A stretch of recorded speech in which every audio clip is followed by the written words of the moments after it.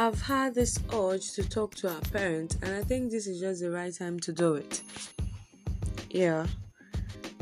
Many will say I'm not a parent, but you are a potential parent. If you have friends who are already parents, do well to share the link with them so they can also hear and learn from today's episode. Yes, hello my people, my wonderful listeners. You're welcome back to another episode of Moment to Tag This podcast, a home of heart to heart talk. I am your host, Agnes. Hey, how are you all doing? What's happening? I hope you're doing great. I'm doing fine too. All thanks to God. Dear parent, being a good parent does not only end in you buying Christmas clothes, providing food, paying house rent, school fees, and all of those. Yes, they are essential and they are neat. But it is also good that we sometimes sit down and ask ourselves this following question. Listen. How is my relationship with my children? How much do I pray with them and for them? Am I aware of the kind of friends they keep? How available am I when they need me? When last did I motivate or encourage them? And many other questions. This should run through your mind as a parent. You see, many parents are busy chasing money, which is quite good. But it is good to train up your children in the right path. Because when they don't have good attitude or right character, they bring shame to us. They bring shame to you. They bring shame to us. They bring shame to the society generally. Many parents are quick to flog, to police them about, punish them when they do wrong, which is still okay. But sometimes I think, or should I say I feel, some negative attitude they tend to exhibit can be a manipulation from the pit of hell, which boils down to how often do you pray for your children and how often do you pray with them. You need to intercede for them. That is why you're the parent. You need to stand in when you see some kind of attitude. You see, we are quick to instill fear. You see, when we are coming back from the market or coming back from work, everyone is running to hide, everyone is doing this and doing that.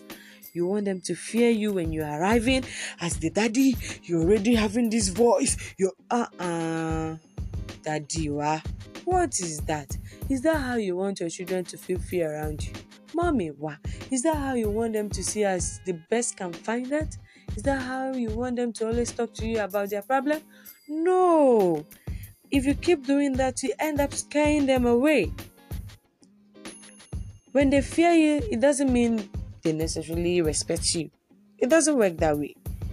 So try to build a good relationship. Try to have your arms open so they can run into it when they need someone to talk to. You know, one thing with our parents is that they are quick to compare us to other people, to other children, forgetting that destinies are different. All children can't be the same. When you keep comparing your child to another, it has a way of making your own child lose self-esteem. And when a child loses self-esteem, believe you me, that child does not even know what to do next. The child gets confused. The child feels unloved. The child doesn't even know what to do anymore because daddy is already saying Emeka is better than I am. Daddy is already saying that Asare is doing better than I'm doing. Mommy is already comparing me to Kwame and all of those. So don't be a parent that is quick to compare, to condemn. Instead, you guide and correct them in love. You see our parents, you're doing something wrong and you're telling your child not to do them. How now? Are they blind? I bet they know they see. How you feel do that kind of thing? How you think themselves they feel follow that kind of advice? No. Children learn by observation and end up participating. They put them in practice. So in order for you to train up a child of good character, you also need to watch your own lifestyle and character.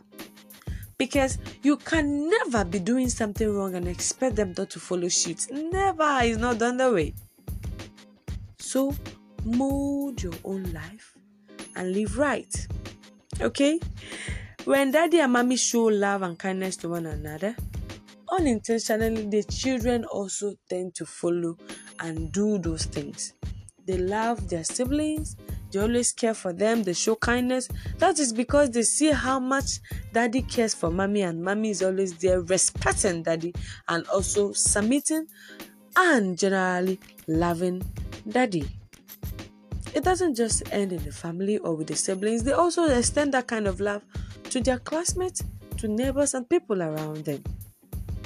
Please, I want to beg us to help them build a good relationship with God and the Holy Spirit. When you teach them to pray today, they will stand in for you too tomorrow. It's not just about you standing in for them. They also need to stand in for themselves and also for you as a parent. As a parent, yeah, it is quite important. It is very, very important too. Don't think I'm just saying it. It is necessary that we parents know these things. I want us to know that the future of our children are right in our hands. And if we don't mold them right, it's to our own detriment. Like anything we see, we take. Anything they become tomorrow, now we cause them. So never give chance to wrong company. Don't allow them to have bad friends. Watch out for them. Talk to them. Okay? Never you allow your business interfere between yourself and your family, your children. No matter what kind of business you're doing, make out time for your family, make out time for your children, have a talk time, have play time, hang out with them, make them feel free around you as their parent. Because when you create a hedge, they end up finding solace outside and probably in the wrong hands, which will not help you or even help them. Again, never be a nonchalant parent. Be concerned in everything and anything they do. Never compare your child and be spirit-filled as a parent. Note, it can seem to be difficult sometimes, but I want you to know that the grace is upon you. He that has given you those children, we will definitely has even given you the grace to treat them right. The success and welfare of your children should be in your spiritual project. Dear parents, try to make yourself happy, for a happy parent raises a happy child. If you're sad, if you're a bitter parent, so will you pass bitterness to your children. I beg you, please look into these things.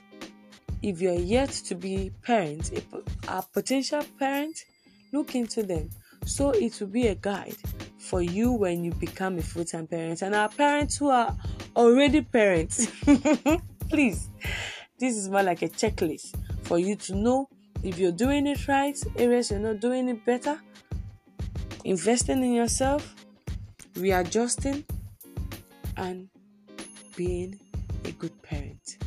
And right about now, I know that we all already grasp all that I've said, and God will continue to help us. I love you all. Do well to share with everyone around you. Catch you on our next episode. I remain your humble host, Agnes AA. Bye-bye.